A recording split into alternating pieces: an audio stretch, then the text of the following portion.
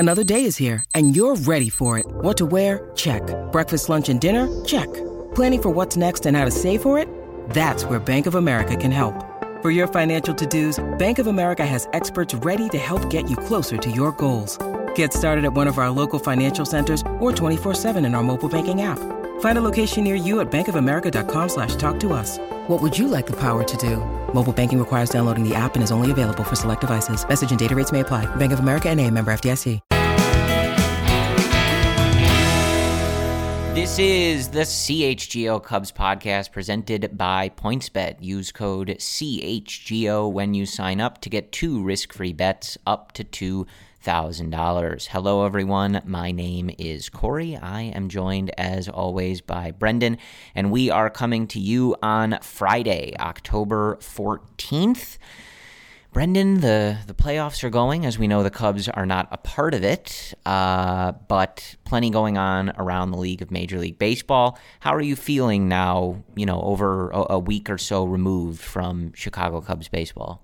It's going to be a long offseason, Corey.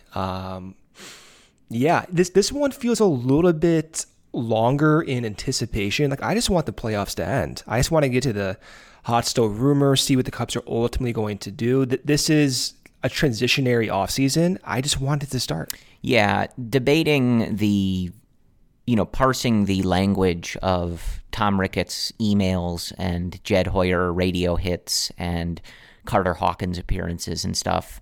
Not exactly the most fun thing in the world. No, I thought you liked receiving Tom's emails. Yes. I thought that was your thing. I love them. I have a few of them framed in my home. Sure. Right. But we're not going to parse a lot of that stuff in that way, but there are some interesting notes. Jed Hoyer, of course, had his year-end State of the Union on Monday. Our guy Ryan Herrera was there covering that live for CHGO.com, allchgo.com. Jed Hoyer was on the radio, 670 The Score, talking about some stuff. Carter Hawkins as well. So we'll talk about some of the stuff that was interesting in what they said. We're getting more info on Wilson Contreras and maybe the Cubs' line of thinking there. But before we go any further, though, Brendan, I do want to highlight that on Thursday, our guys in the studio, Luke, Cody, and Ryan, spoke with Joe Maddon for a little over 20 minutes as part of their episode on Thursday. So if you have not heard the conversation with Joe Maddon, you can check that out in the podcast feed or on YouTube if you'd like to see Joe Maddon on the split screen with the guys in the studio. Really nice conversation. Obviously, he's got a book coming out. And, Brendan, something a lot of people forget about Joe Maddon is that he was the manager when the Cubs won the World Series. World Series, Corey. What year was that? That was 2016. Only a couple years ago, 5 years ago. That's not, 6 years ago now. That's not that long. We are getting to the point, and I thought of this kind of, just in the build-up to Joe joining the CHGO Cubs podcast. We are getting to the point where it's like, it's not like a couple years ago, right? I know. I'm like used to saying a couple years ago. We're getting up there in age for how long. In my mind, It's still a couple years ago. It will always be a couple years ago. Less than a decade, which is nice. Yeah, it is nice that the Cubs won the World Series. There's still not too many teams that have won a World Series since then. So yeah, it's been a while. Maybe some teams even this century have not won. Right. So do check that out. Some interesting stuff there from Joe. And I think, it's always interesting to hear, and part of why I brought that up about it feeling a little further away now is it is interesting to hear him speak on this stuff. We heard him talk so much when he left the organization, when he joined the Angels, things like that, about some of that stuff. But it is interesting to hear him kind of have that perspective looking back now that you have a really significant benefit of hindsight in a lot of the stuff that happened with the Cubs, decisions, things like that. In a different perspective, it reminds me of just how good those times were, those good vibes, the good energy. Joe's very philosophical. He's very heartfelt in his responses. And I was reminded, I miss that. Of course, I love, what Ross has said to the media and how he's worked with the media and the guys respect him. But I do miss some of those Maddenisms, if you will, as we joke about them. Like I do miss some of those shenanigans that went on. Yeah, David Ross, not nearly as eccentric as Joe. No. So a little more classic baseball man in David Ross. But would Joe go on a dancing show? That's the thing, I think he would have. Yeah, I absolutely think he would have. Yeah, probably I think Joe would have killed that. Yeah, for sure. Yeah. We are all also in that period where, you kind of get these anniversaries. Obviously, it's October. Some people don't, always like living in the past, as they might say. I do. Oh, I love it. I wish I could live in the past almost permanently, to be honest with you. Yeah, I wish I could right now. But watching on Thursday, the 13th of October, was the anniversary of the Cubs knocking the Cardinals out in the 2015 NLDS, and it comes up a lot, I think, on Cubs Twitter, but really those back-to-back games, it really didn't get any better than that. No, those were two of my favorite wins of all time, Corey. Right. Like the one where they had 6 home runs, the chorus going off, and then to come back the following game and perform in that manner with Javi Baez hitting that 3-run home run. It was magical. Yeah, Game 3 is sort of just out of control with, like, obviously it's not the year they win the World Series. That was 2016, the next year. That they won the the World Cubs, Series. who we're talking about. Okay. But Game 3 in that 2015 NLDS is so wild because so they set a postseason record with 6 home runs in the game. Anthony and Chris go back-to-back in that game. Soler homers, Castro homers, Schwarber homers. Like, it just has such an air of, like, you've built up this core and built up this young group, that you're excited about and are going to lead the way forward. And then they all just homer in the same game, like setting a playoff record, beating your long-standing rival. It's such, like, you almost couldn't script that better for how it plays out in terms of just, like, the Cubs are here, right? They've arrived kind of a game. And I'm watching that game in the 7th and 8th inning, and you have that big lead. You see what the guys have done. That is the most relaxed I've ever been in a playoff game my entire life. Even more relaxed than any of those games in 2016, most of which weren't relaxing. But that Game 3 of the NLDS, that may be my favorite Cubs playoff game outside the World Series and the pennant game of all time, just because it was such an effortless type feel. Once you got later in the game, you just knew, like, all the time, the decade of building that system, Theo and coming over for 3, 4, 5 years, building this up, it felt like an accumulation that was shorter than your expectations of arriving. It was phenomenal. I always live in the past when it comes to that, but that particular game, I do need to remind myself just how nice that was. Yeah, and then, of course, Game 4, they knocked the Cardinals out. It's Pat Hughes, I think the best call of his career, if I'm saying so myself. No doubt about it. Right? Yeah, I don't think anything really beats that. And, of course, Schwarber hitting the ball onto the scoreboard. It's really just quite an insane set of 2 days. The sunset, right, in the background. And also in those 6 home runs. I didn't want to leave out Dexter Fowler, who's the 6th home run in that game, but he's not, he wasn't one of the young core members that were sort of coming up and being called upon. Would not be his last home run in a Cubs uniform in the playoffs. No, that's true, Brendan. That's a very good point that you make there. Yeah, so always fun to look back at that stuff. I think on the 12th, on October 12th, that's when they knocked out the Nationals. John Lester is very drunk in the postgame. So I love looking back at that stuff. I know some people, they're gonna think, well, we should be doing it still, and yeah, of course, but it's still fun to look back at, and I think it was easy to reminisce on with Joe appearing on the show as well. So. I do, getting into, like the current state of things with where the Cubs are. So we had a lot of media availability from the front office and the leaders in the front office. As I said, we got that email from Tom, kind of the same thing. I was saying to Luke when I was in the studio the other day that, he always sends these emails or these letters. When they used to send physical tickets to the season ticket holders, it would come in like this box that would include a letter from Tom. It's always the same stuff, right? So I know it enrages some people to hear from him. But, in 2015 and 2016, he also said the same stuff. And technically it was all true, right? They did win. Now he says the same stuff, and it, is a lot of jargon and BS in some ways.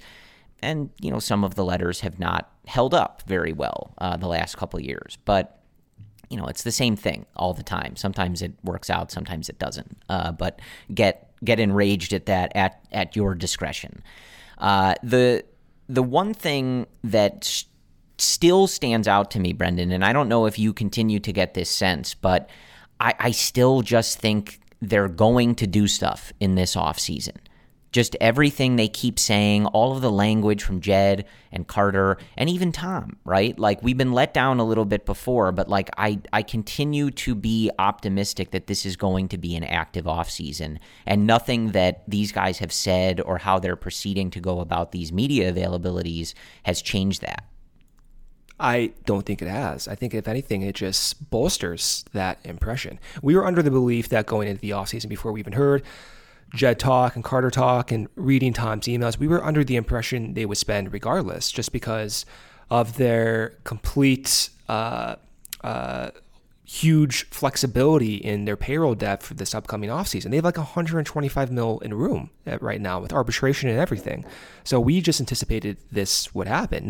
Now you see some of the words and all of the media coverage align with those expectations, but ultimately they do have to actually go out and do it, and what that actually means. You do hear intelligent spending, right? And I hate that phrase. I hate it not because I don't believe it. I hate it because it can be interpreted differently, and I hate that type of room for interpretation for some words. So I don't like that, but I don't really care. Just go out there and make the signings and make the team better. Yeah, I'm trying not to get too worked up by anything that they're saying. I'm definitely in a, look, it's like this is an actions over words situation, right? You can parse through some things like that. What does intelligent spending mean?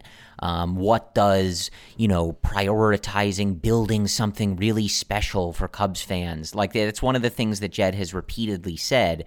And it, sort of hints at like this offseason, or next year not being the peak of this all. But like, that doesn't really bother me. Like, that tracks with the state of the organization, right? Like, they can still field a good team though next year. And that sort of continues to be what everybody's saying. But I wouldn't get too worked up about what they're saying, because you also have to remember it doesn't serve Jed in any way to come out and say, well, we're going to sign a top-tier shortstop. That's one of our priorities, and we're going to blow past the luxury tax. Like, that's not exactly a good tactical decision to reveal your entire strategy, right? Like, agents would love to hear that from Jed Hoyer. You know what I mean? That he's promising certain things to the fan base. So it's easier to just play this coy game. I know everybody wants to hear them say, we're going to spend $1 billion and win the World Series next year, every year. But like, he's not going to say that. So my viewpoint on this is judge them on their actions, right? When this offseason is over and they're selling a ball club to us in spring training ahead of opening day in 2023. If they didn't deliver on what we want them to, then we can all be very mad, and we will be, right? Like we were this past offseason, Yeah. But I think it just makes more sense to not freak out about the exact words. The one thing that I really thought was interesting, Jed was on the Score on Wednesday, and I'm reading this. It was transcribed by friend of the podcast, Matt Clapp, at the Blog Finds on Twitter, who, I love Matt, but I feel like he should be giving me like a commission at this point. I shout him out a lot, just saying. But Jed said, quote, "We definitely need to continue to add offensively. We didn't have enough power this year. When I look at the breakdown of our season, we just didn't blow anyone out. We played so many close games. That's taxing on your bullpen, and it also brings luck into the equation a lot. When you're playing a lot of close games, you're actively bringing randomness into the game. The best teams blow people out. We go back and look at the 2016 team. which won the World Series. That emphasis is mine, not Jed's. World it would be Series, amazing correct, if Jed said that, though. Yeah, people forget that. Yeah, we go back and look at the 2016 team. We blew everyone out. You look at teams like the Braves and the Dodgers, what they do in games that are decided by 5 or more runs, and their record is incredible. He goes on to continue to talk about that. But so like instead of parsing through his words about how they're addressing the offseason and, saying things like, well, Tom said the money will be there if we want it. Don't worry about that. See what they do. This stuff is interesting to me, though, because this is kind of a specific pointing to a flaw with the team that he is airing out in public, which would suggest he's going to make some efforts to fix it. It reminds me, too, of what Theo said going into the 2016 season. After 2015, Theo said one of the priorities is adding more contact to the team. What happened? Followed by a Ben Zobrist signing. So maybe there's alignment there in reviewing maybe some of the limitations of the offense and what your priorities are and intentions are for signing certain guys. But I thought that stood out to me too. It also stood out to me as well, just the way he described introducing randomness into the game. I like that because that like when I talk about bullpen guys and me wanting guys that get more whiffs, that's kind of what I mean. Like to parallel this with a lot of the talk around Wisniewski and Scott Effross, Effross is an awesome pitcher. And by the way, he's having Tommy John surgery. That sucks for him. When he's out there, he's awesome. He has a unique release point. The issue that might be an issue is he was below league average in getting whiffs. I did not like the introduction of randomness when you don't get whiffs. So that also, in my mind, suggests Jed is overall looking at this picture and trying to limit the randomness extends to also trying to get more whiffs on this team. He didn't say that explicitly, but this is Jed Hoyer, and you look around the starting rotation and the lack of power arms currently within this staff, it does make me think, okay, we can get power in the form of offense. What does that actually mean now in the form of the pitching staff in the rotation? Will there be an emphasis to bring in more whiffs and not perhaps rely on some of the development of the current guys in the bullpen or the rotation like Jeremiah Estrada who can get whiffs? That to me also signals power on both sides of the diamond. Right. And it aligns with what we've heard from Jed before. He's mentioned the offense lacking oomph, right? And power and that kind of thump that you want, which kind of makes sense, right? They course corrected in trying to find guys that made more contact because they really lacked that. And now they have to supplement the guys that they found that do that with oomph and power, right? This quote, it seems obvious, right? Like, oh, he wants to blow people out. What a novel thought. It's not, but it is interesting to hear the president of a team that should have a ton of resources going forward to find the players to do just that, kind of identify those specific things like you talked about and pointing out randomness. Like that was one of the key things which failed, of course, for the Cubs in 2022 is that, and we talked about this relentlessly leading up to the season, like their margin for error was so thin because they didn't have that quality depth on the entire roster. They didn't have sure things at so many starting positions and throughout the rotation with injuries and stuff like that. And it plays out exactly like that, where you're playing a lot of close games. And we saw that for a lot of the time. Like, even during some of those bad stretches, they weren't always getting blown out. Like, we remember that one game, I think it was like Steele's, what did he have? One bad start all year, and it was that one against the Reds where the Reds scored, it might have been 20 runs. They didn't have that many games like that. A lot of them were blown leads or really tight losses. All those extra inning games where it's just in the first 2 months. This kind of makes sense. Like, this team isn't great, and you're getting into randomness and who can come through with the big hit, things like that, and they just don't have the depth. They don't have the roster for this. And I think if they are planning on it, it's a lot easier to survive injuries or lack of depth or things like that when you can just outslug people, Yeah. And he brings up the 2016 example, and like that team was like almost perfect in basically every facet of the game. But that was a hallmark of theirs, that they blew people out and there was no room for randomness, right? Because they were just that good. And of course, it may take some time to build a team that even comes close to resembling the 2016 Cubs. But I really liked this quote from Jed. That's like the roundabout conclusion to this is I liked this a lot, and I think if this is the type of insight into how he's evaluating this offense and what they need to do to fix it, again, saying you want to blow people out is an obvious thing, but I think that whole quote speaks to his mindset, and it was intriguing to me hearing this on the radio. Yeah, I know everyone liked hearing Theo. I loved hearing Theo talk.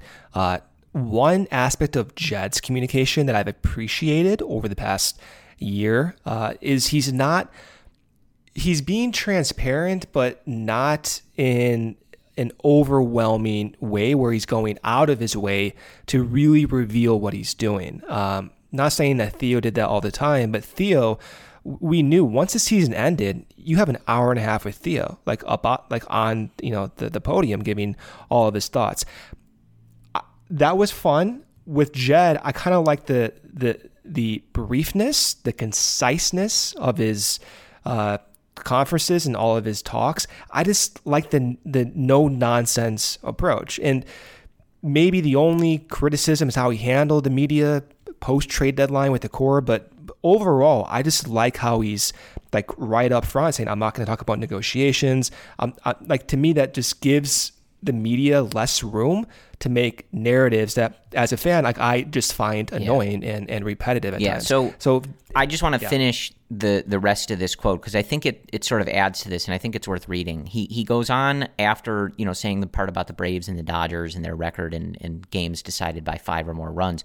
He says, that to me is the mark of a really good team. If you have a great bullpen, occasionally you can have a team where you're really, really good in 1 or 2 run games. But historically, 1 run games are usually around a 500-ish record, give or take a little bit. The teams that really separate themselves are the teams that can spread games out.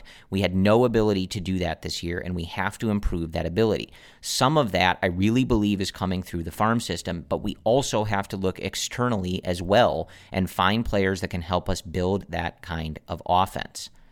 And again, he keeps highlighting that it wasn't something they were able to do in 2022 and like something you really have to be able to do. And like one game that comes to mind, and this is just a specific example, but it's Game 6 against the Dodgers when they win the pennant in 2016. They score early off of Kershaw, and they didn't stop, right? They don't win that game by 10 runs, but they get on the board early and they keep going, right? They keep adding, they keep chipping away to distance that game and allow Kyle Hendricks to have, relatively, especially in the playoffs, comfortable cushion to be pitching in. And when you watch the 2022 team, like that just wasn't really something that they had the ability to do. They might take a lead, but they'd give it back, or it would be too close, and you're relying on the bullpen for 4 innings to hold a 1-run lead, and it's just a very difficult ask, right? Even when the Cubs had those top 4 guys in the bullpen, they're going to have hiccups and stuff, and it would happen at the wrong time. Like one day it was this guy, one day it's the next. So much up to randomness. I don't know. Like, to me, Brendan, you read these quotes like they're going to spend some money on some good players, right? Like otherwise these quotes just don't make any sense. And now I will say we have had that happen before, right? The offense broke in 2018 and they didn't do anything. Terrible quote. Right? Yeah. Terrible quote, and one we still look back on and say, why did you say this? And then signed, well, I'm not going to say it. You're going to yell at me. Whoa, I didn't say it. You set up a syllable. The first syllable of it. You guys know who it was. But so it can happen. And like I think we look back at that, and that was probably an ownership thing where they maybe closed the wallet. We're not really positive, right? So sometimes that does happen, and I get if you're skeptical about that, but I just don't get that vibe. Well, they were also over the luxury tax when they didn't have that. as much flexibility. This whole they have quote just reads to me like, here is my specific problem with the offense we just had, and I intend on dealing with it, right? Yeah.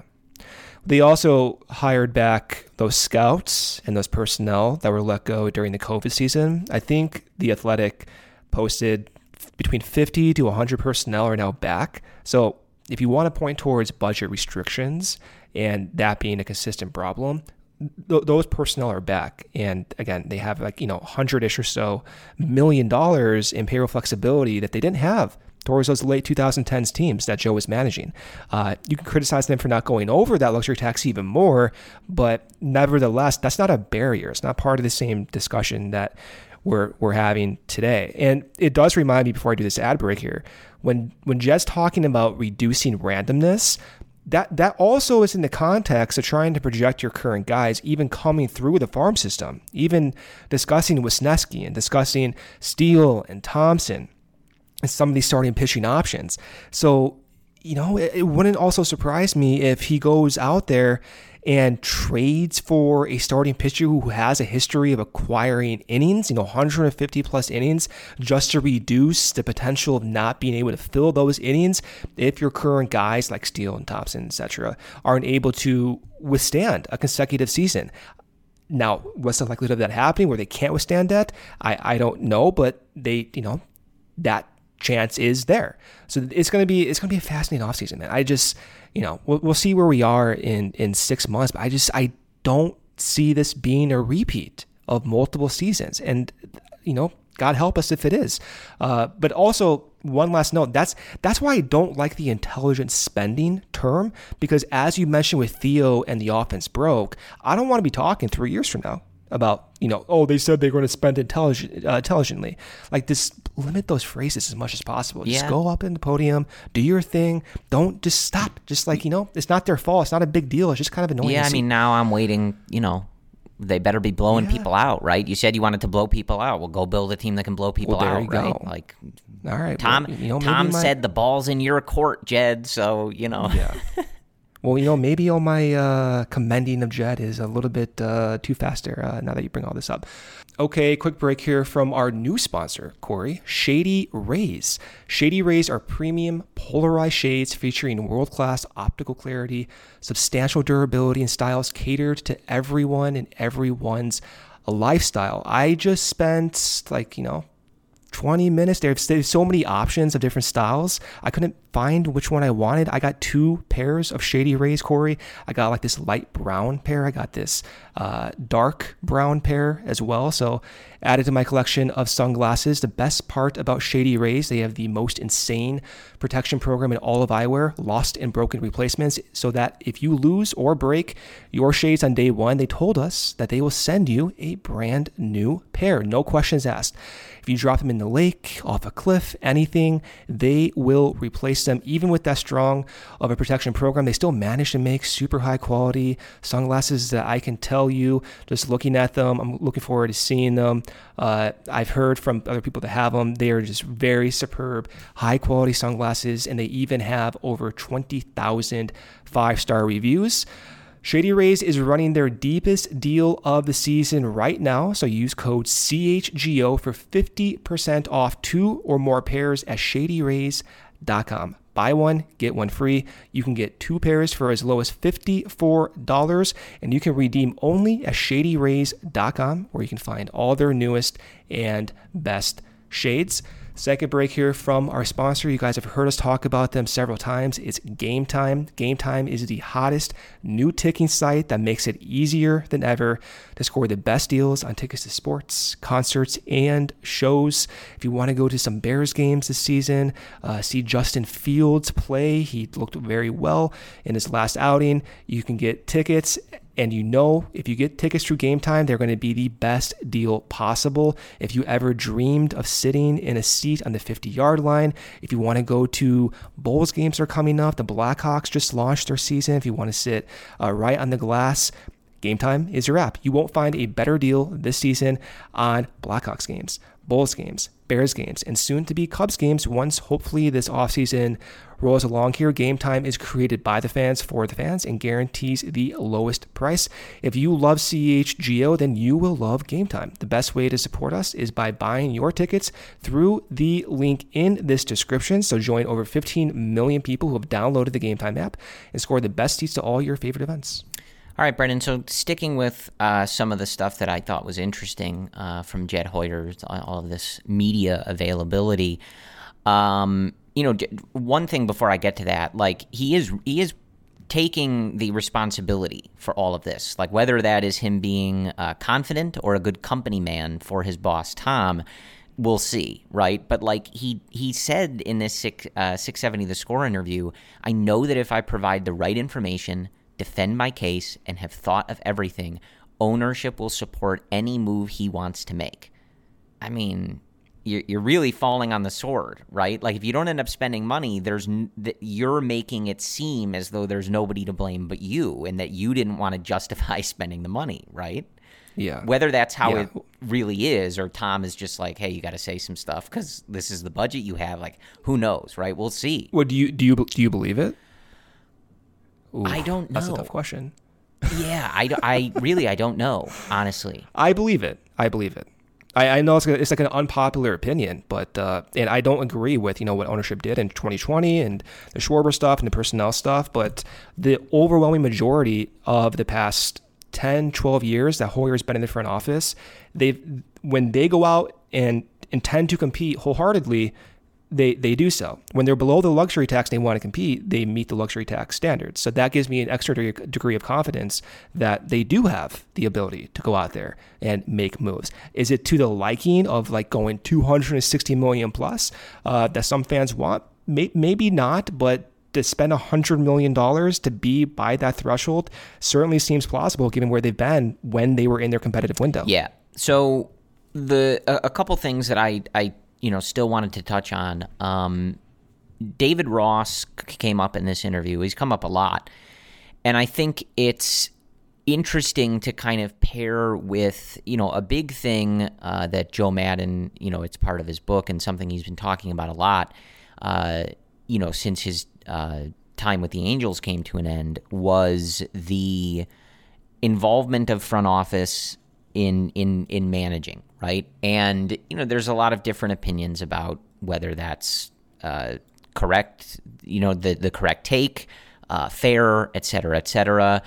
Some people maybe suggest sour grapes from Joe because he was let go by the Angels. Who knows, right? Everyone's going to have their own opinion on that, and each front office and how they work with a manager is going to be different. But that's not really the point I want to get into. But I bring it up because you have Joe kind of really on a crusade against how the relationship was with the front office in Los Angeles, Anaheim, right? And how over-involved he believed they were. It seems like the situation with David Ross and this front office is really quite good. And we've talked about like how do we feel about Ross as like a tactical manager and stuff like that, and some of the decisions he's made, etc. But it does really appear that the way this organization, from the front office to really the entire coaching staff, but I bring up Ross because he's the manager and that's who Hoyer was praising specifically, seems good and healthy for where they want it to be. I think so. I think if you look at some of the moves Ross has made, for example, the multiple inning reliever type of scenarios that have been good in some situations, bad in other situations, annoying and unpredictable at times, much to the displeasure sometimes of you and I.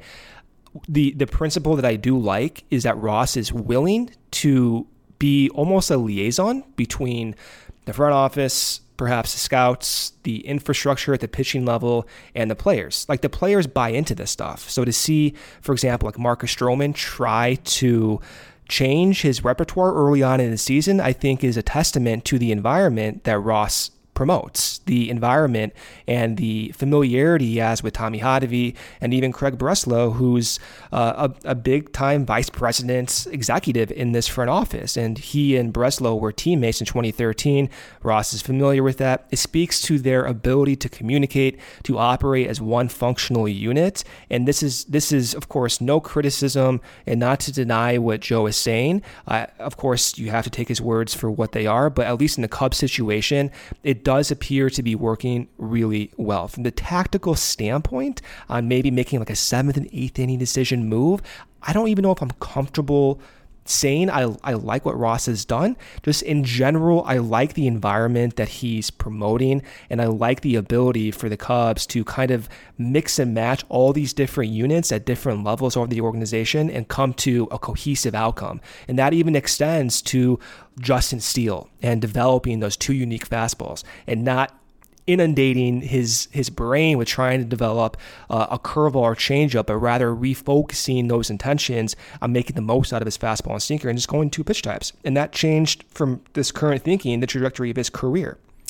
I just think that's a testament to what he's been able to do with the coaches, and I'm encouraged about that in the next year. Yeah, I think I don't think there was ever any doubt that Hoyer has been happy with Ross and that relationship is good. But especially as we enter this offseason and we're kind of hoping for some significant changes to the roster, just feels interesting to, kind of point out again. It seems like that is a situation that everybody is happy with.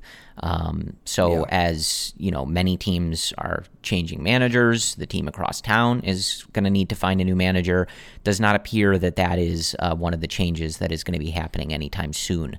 I do think, before we move on here, I don't see this, at least in my circles, Ross getting his justified credit, perhaps, Corey. Like he was a big part of the second half turnaround. Like he is the main guy at the helm. They finished 39 and 31, whatever the record was in the second half.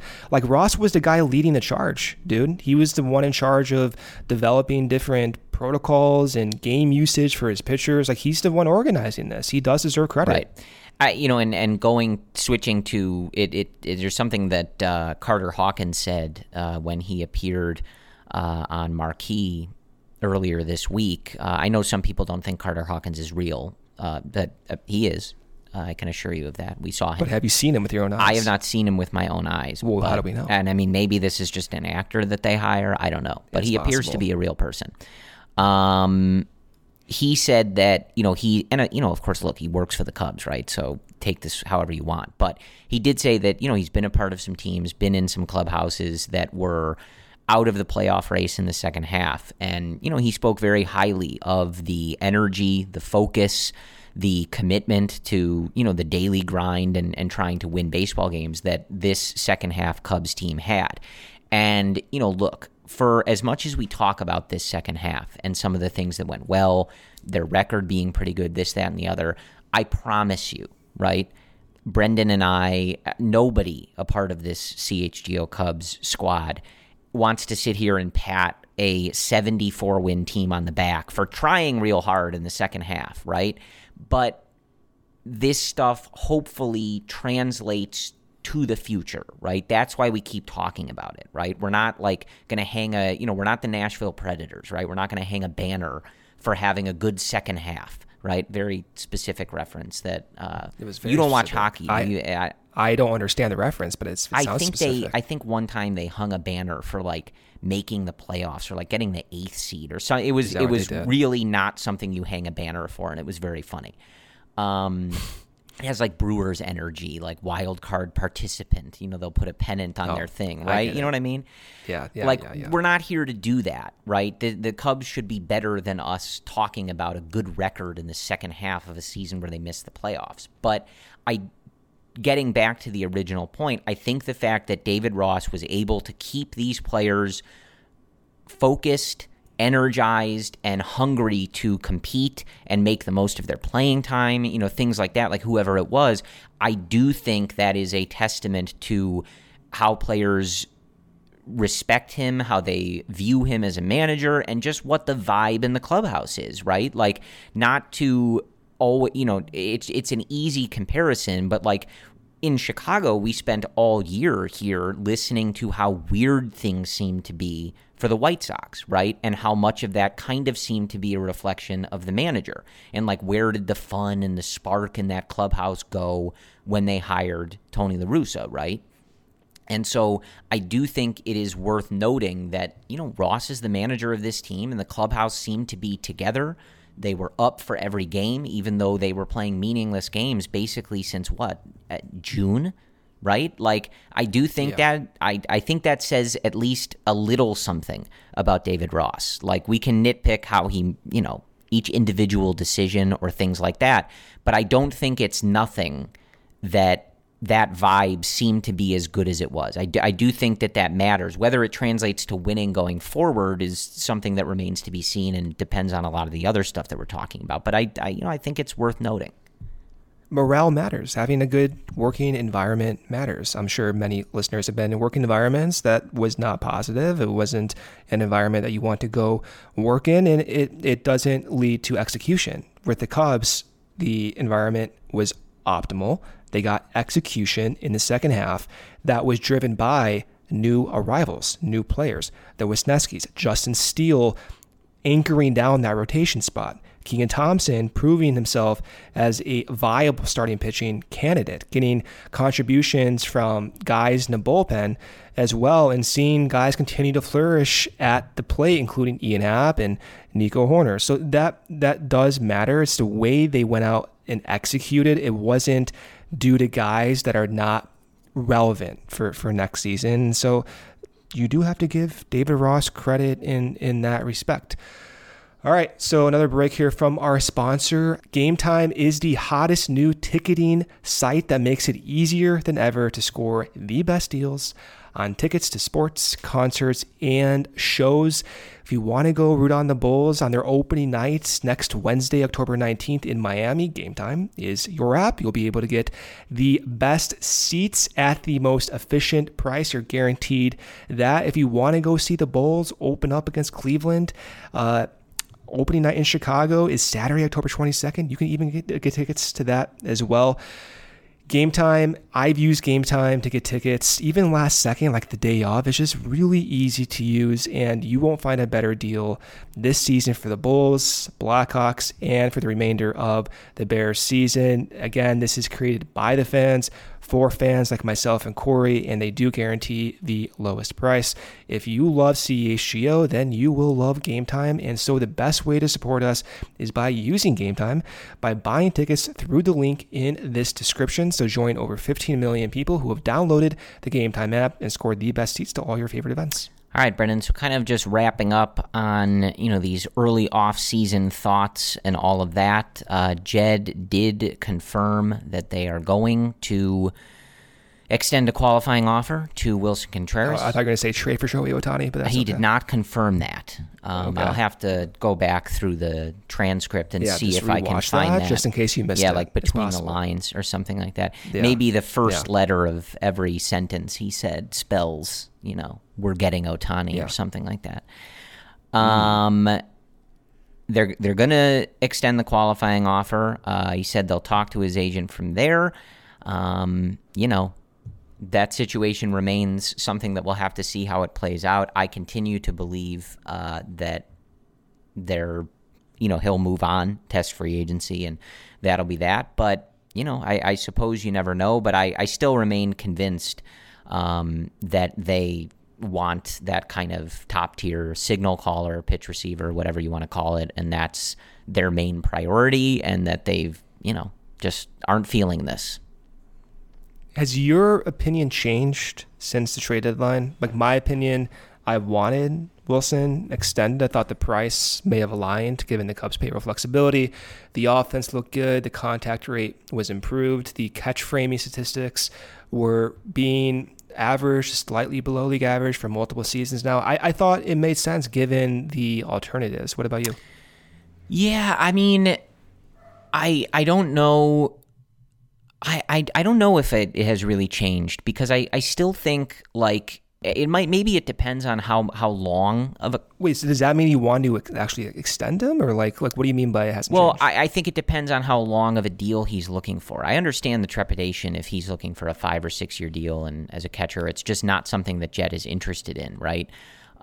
We don't know what the budget is and how that would all fit into it, but like I sort of think like they should have the money to do as they please, and I didn't really mind the Yan Gomes Wilson situation that they had. And like, you have the DH spot, you're not really sure what's going on at first base. Like, I just think there's a way to make that work and keep Wilson's offense around. But I do think that depends on what kind of deal you're looking at. And I love Wilson Contreras, right? And you and I at the deadline and everything, we talked so much about what he means to this organization, what he means to the younger players, how long he's been in this organization, et cetera, et cetera.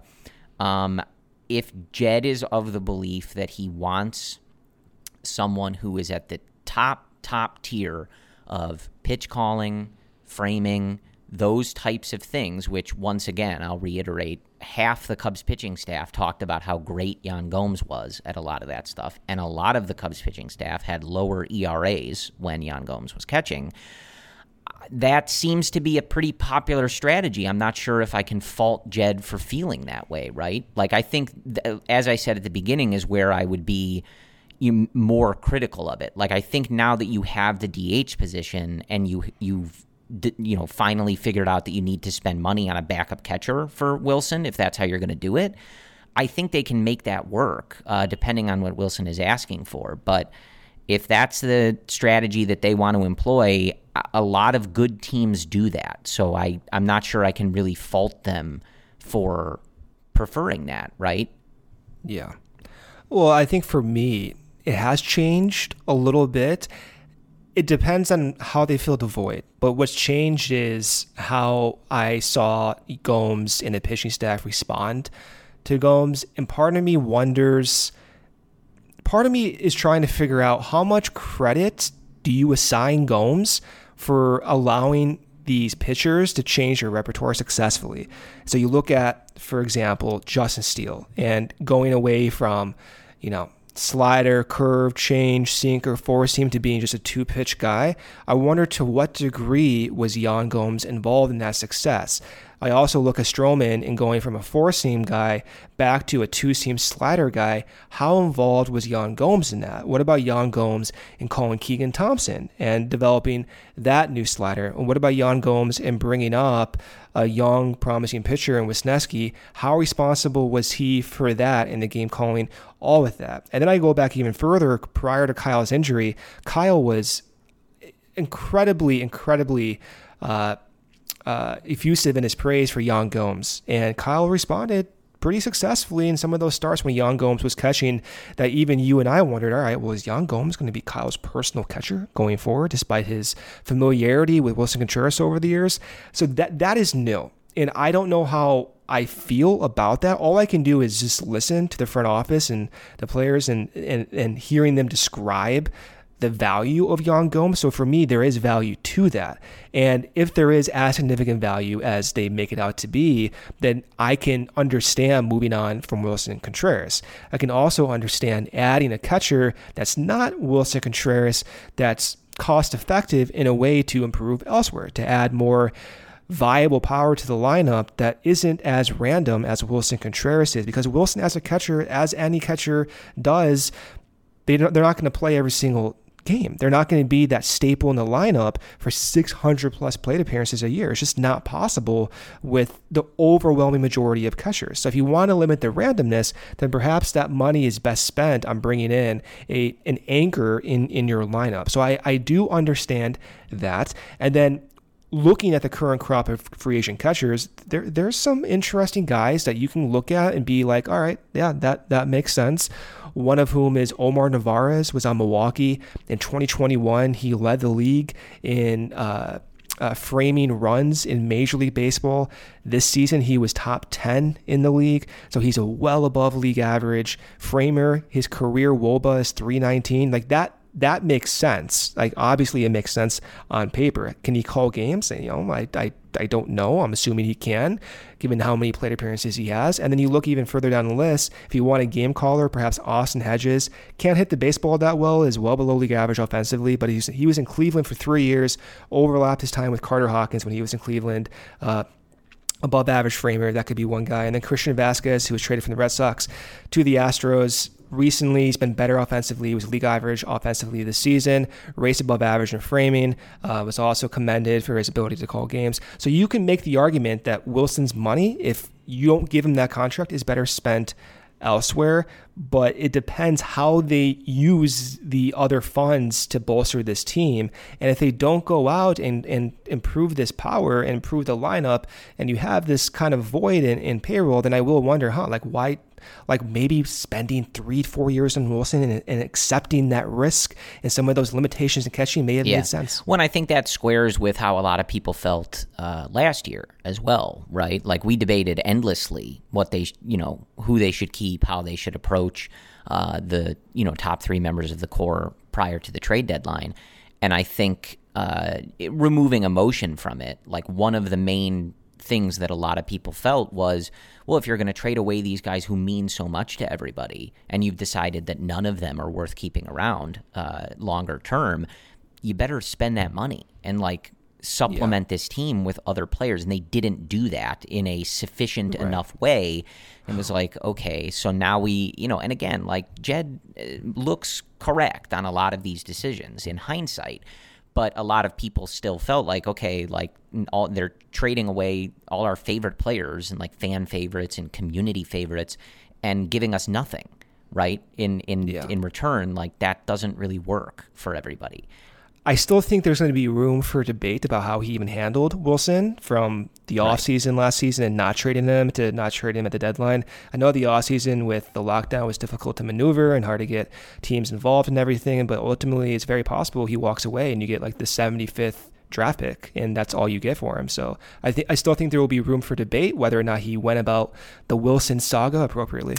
Yeah, no, I definitely think that is fair, and I continue to believe that they're just not super interested in that, but something that we will have to see how that goes and how they decide to replace that production or spend that money. I do think that's the key, right? They have to. If you don't bring Wilson back, then you have to do it. This is all under the assumption that money is spent on reducing randomness, to reducing nonsense. And, talking about the strategy that some teams use, the Astros are a great example, right? Martin Maldonado is a horrible hitter, horrific, right? But they don't care, right? Because he catches Justin Verlander, who's, one of the candidates at least to win the Cy Young. He catches their younger starters that are great. He manages a pitching staff that is very, very good, right? He controls the run game. He does all of that, and they let Yordan Alvarez worry about driving in the runs, right? Not Martin Maldonado. They don't care about that.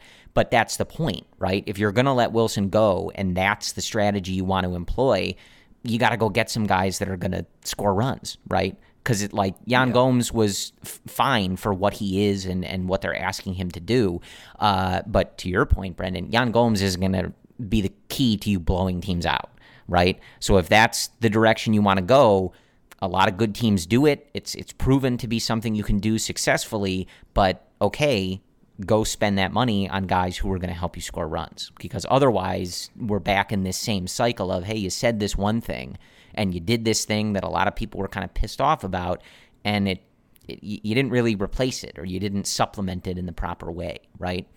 Right. Well, that is going to be a problem. Again, this is assuming that not only do you go out and you get that anchor in the order from a different position, but you also improve your catching position in combination. So you can't just get rid of Wilson and not even get another catcher, Corey. You can't go into the season with Yan Gomes and PJ Higgins as your duo, even though PJ was very versatile. You can't trust an older 35-plus-year-old Yan Gomes to catch with PJ Higgins, who didn't really catch that much. He was playing a lot of first base towards the latter half of the season last year. When I think PJ, I think is fine. I don't think he's helping you on either of those ends, though, right? Like, he's not going to be an offensive. He's a good depth piece if you want to hold on to him. He's not going to be that offensive weapon like Contreras ever was, and he's also not going to be Yan Gomes in terms of the defense or, one of those tip-top defensive catchers. So it's like, yeah, he's fine depth, but like he's not solving that issue. One thing, I don't know if this informs your decision-making, but when I did video for the San Diego Padres in the Arizona Summer League about a decade ago, I did live in a hotel for a brief period with Austin Hedges. Okay, so what do you think? Is he Cub material? I think I said 3 words to him in an elevator one time. Okay. And your takeaway was yes, absolutely. Yeah, yes. right. I'm positive. Yeah. No, I didn't know if, technically he and I were colleagues. I don't know if that affects your. All right. Well, you know what? When he signs with the Cubs, we'll get him on the show. How about that? He and I were colleagues much in the same way that at the same time Jed Hoyer and I were colleagues, meaning that none of them knew who I was, but technically we were employed by the same organization. Wait, did you guys overlap the same year? I believe so. Look at that. I probably should know the answer to that. Yeah. I think Josh Burns was the GM at the time, but because Joe was what, 2010, 2011? Dude, I don't know. I was a video intern for the summer, the summer AZL team. I wasn't required to know all of this, Didn't you put on an actual uniform in like the Dominican? That was with the Texas Rangers. Yes, I served as the honorary bench coach for a 9-game winning streak. Okay. Good for you, man. That was a lot of fun. That's quite the organized baseball career. My favorite part of that was our manager was at third base for one of the games, and we had written down very limited scouting information available, obviously, in the Dominican Summer League. But we had written down, which guys struck out a lot, which guys were patient and took walks and things like that, just to, monitor like how we were attacking like base stealers and things like that. And I remember at one point we had agreed on like a signal from the dugout that I was going to give to him as to like what type of hitter this was generally. And he couldn't see what I was doing. And so I just yelled like, he strikes out a lot, like across the diamond. Okay. So, sometimes you got to get the message across. You don't generally yell stuff like that across the field. Kind of gives away what you're thinking, but well, that's how you win 9 games. That is how you win 9 games in a row. Yes. You gotta do what you gotta do. So yeah, an interesting time for the Chicago Cubs organization and this team. I come back to, Brendan, like it's all about actions, right? Like we can hear all of this, we can, make sense of all of what they're saying. Here's the one thing that I do know, and especially like when they're giving these interviews, and a lot of it is, kind of vague platitudes and team speak and this, that, and the other. The fan base is really not going to tolerate another sort of BS, we're hoping to be competitive kind of thing if they don't really believe that the roster can do that. Right? We saw the attendance go down. They were under 3 million. And it's still a ton of money. That's still way better than a lot of teams. But it's not where the Cubs should be, and it's not where they have been in their most successful years. Like, I think people are their patience for this is really thin. And it's fine to not lay out your specific strategies or like exactly tell people what you're going to do, or maybe make grand promises that you want to be careful because sometimes the world, best laid plans don't work out that way, whatever it is. But this had all better be leading to something productive this offseason, because otherwise this is just not, it's not good, right? Like the way that they're talking about this wouldn't square with that. No, it doesn't matter what the fans think, because what they end up not doing, and that's not tuning into Marquee Sports Network.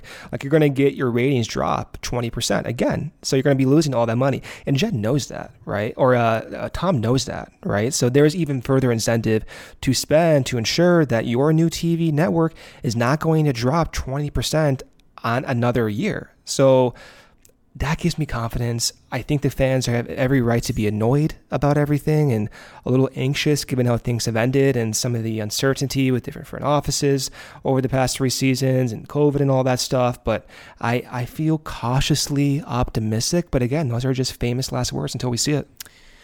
Right. So, and per usual, I don't blame anybody if they're skeptical or sick of this stuff. And as I think we said a couple times ago, if you have a higher expectation for this, right? If you're sitting here thinking of competing for the division, screw that. This should be one of the best teams in baseball on an annual basis. The Astros, I think, are on the verge of their 6th straight championship series if they can win one more against the Mariners. If that's the standard you're holding the Cubs to, I don't blame you, right? That's where I want them to be too. We try to just talk about things. This is what I always say this, they decided to go down this path. We complained about it a ton, right? But they're on the path. So we're just trying to figure out how we best proceed forward. And this is where it is. But I do think that it's going to be a productive offseason. It's going to be an interesting one. We just have to wrap up these playoffs, and then we can really get to it. It'll start with that Wilson Contreras decision and situation, and then hopefully Jed can start tossing some money around, but intelligently, Brendan, Yeah, intelligently. I hate that so much. Yeah, I'm not it's a very useful qualifier language-wise if you do end up not doing stuff or failing. Well, you just know it's going to come back if you don't do anything. Right. That's all. I just hate that. It's a boomerang. Right. Yeah, it is. But yeah, that's how I feel. So before we hop off, though, I will ask you, how many is it? 2 of them, I think, are playing in the playoffs. One of them one of them was on set after the game today. And I'm already blanking on. No, Bogaerts is at home. No. How do you have a preference if they're going to sign someone to play shortstop? Yeah. And listen, we're at around an hour here. Do not. All right, you are under. Why are you asking this at an hour mark? Then you are under strict orders not to go on a tangent here about Nico Hoerner. We know. All right, just answer the question. Of those main shortstops, do you have a lead horse right now and is watching any of them in the playoffs informing any of those decisions? No, the playoffs don't do much for me unless they go on an absolute tear. If I had to pick today, I'd pick Bogaerts. I think Bogaerts is one guy from a dollar per WAR standpoint. It mitigates the long-term risk. Also, his offensive profile is predicted to age better than Trey Turner's. I like all 3. I would be very excited about all 3. This is not to condemn any of the others, but from a cost perspective, from the positional flexibility, you can put Nico back at shortstop if you need to.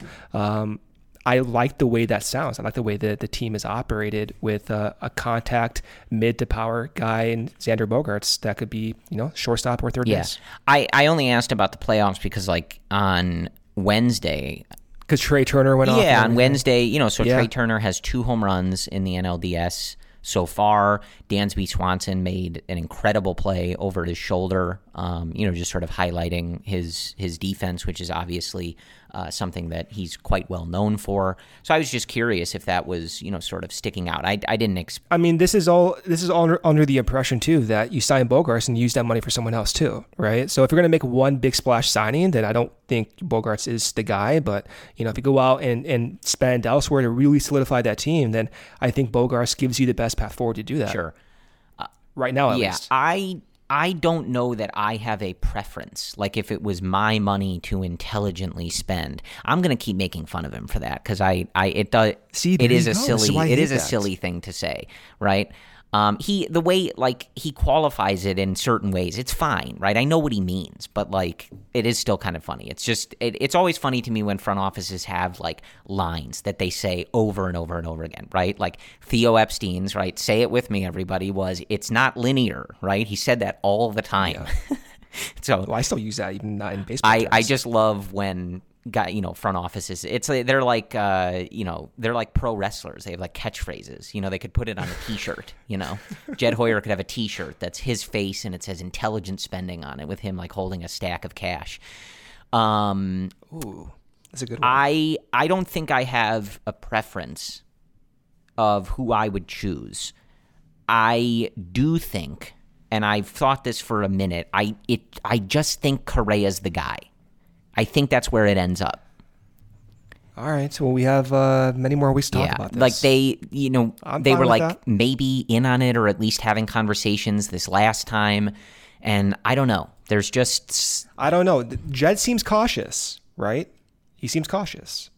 Like, this is different than like who you want, right? But like Jed seems cautious in giving out long-term contracts. Yes. So, no, he we'll definitely, we do know, and we've already seen this, like with Stroman, like if someone is interested in taking a shorter term, higher AAV or, moving the guaranteed money around options, whatever it is, right, to get the shorter years, he may jump at that. So that's also one of those things where like the offseason sometimes comes to you in a way. With what guys are looking for, who's available, and like some of these guys too, like a lot of, the Braves lock up everybody, but not Dansby Swanson. Maybe they change their mind on that. Who knows, right? But he's an interesting one. He's the like, lowest. What does his market look for like me? He's the lowest four. on the list for me too. But I mean, if his market falls considerably, then you have to consider it. That defense is like the best in the league, Corey. Well, and that's the same thing. If you can get him on the shorter deal, if the market isn't as exciting for him as it is for someone like Correa or Turner, same thing. Like, okay, do that and then use that money. But he's not a priority. Elsewhere. He should not be a priority. Right, but then if it works, use that money elsewhere. You have to. Exactly. Yeah. So, all right. Well, maybe that's something we'll continue to update. Maybe that's something we'll continue to update as we go on in these off-season episodes. We'll see if our opinion on these shortstop changes, And right? I think it will. Like, I could be Trey Turner next week for all I know. Right. So for the moment, Xander Bogaerts is at the top of Brendan's for the reasons he laid out. But does it stay that way? I changed my mind. Right. Yes. I think that is what we have for you. As we noted last week, Brendan and I, it is the off season. So if this is your first year listening to us, we typically only do one episode a week, and that is how we will be proceeding forward now that we are with the CHGO team.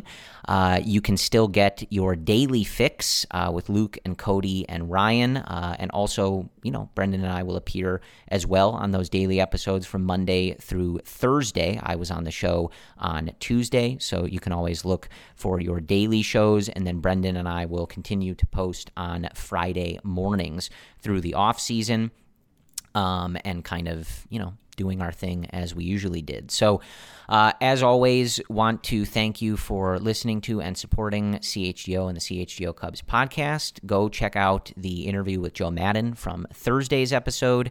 As always, it is Bears season. Tons of Bear coverage going on at CHGO. You've got the main Bears crew, and they're doing Bears After Dark, watch-alongs with the games.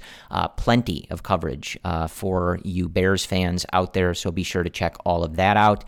Brendan and I will talk to you again next Friday morning, and we will continue. We'll be a week closer to Jed intelligently spending and finding out exactly what that means and just how intelligent it seems. So thank you again for listening. We will talk to you again soon. And as always, go Cubs.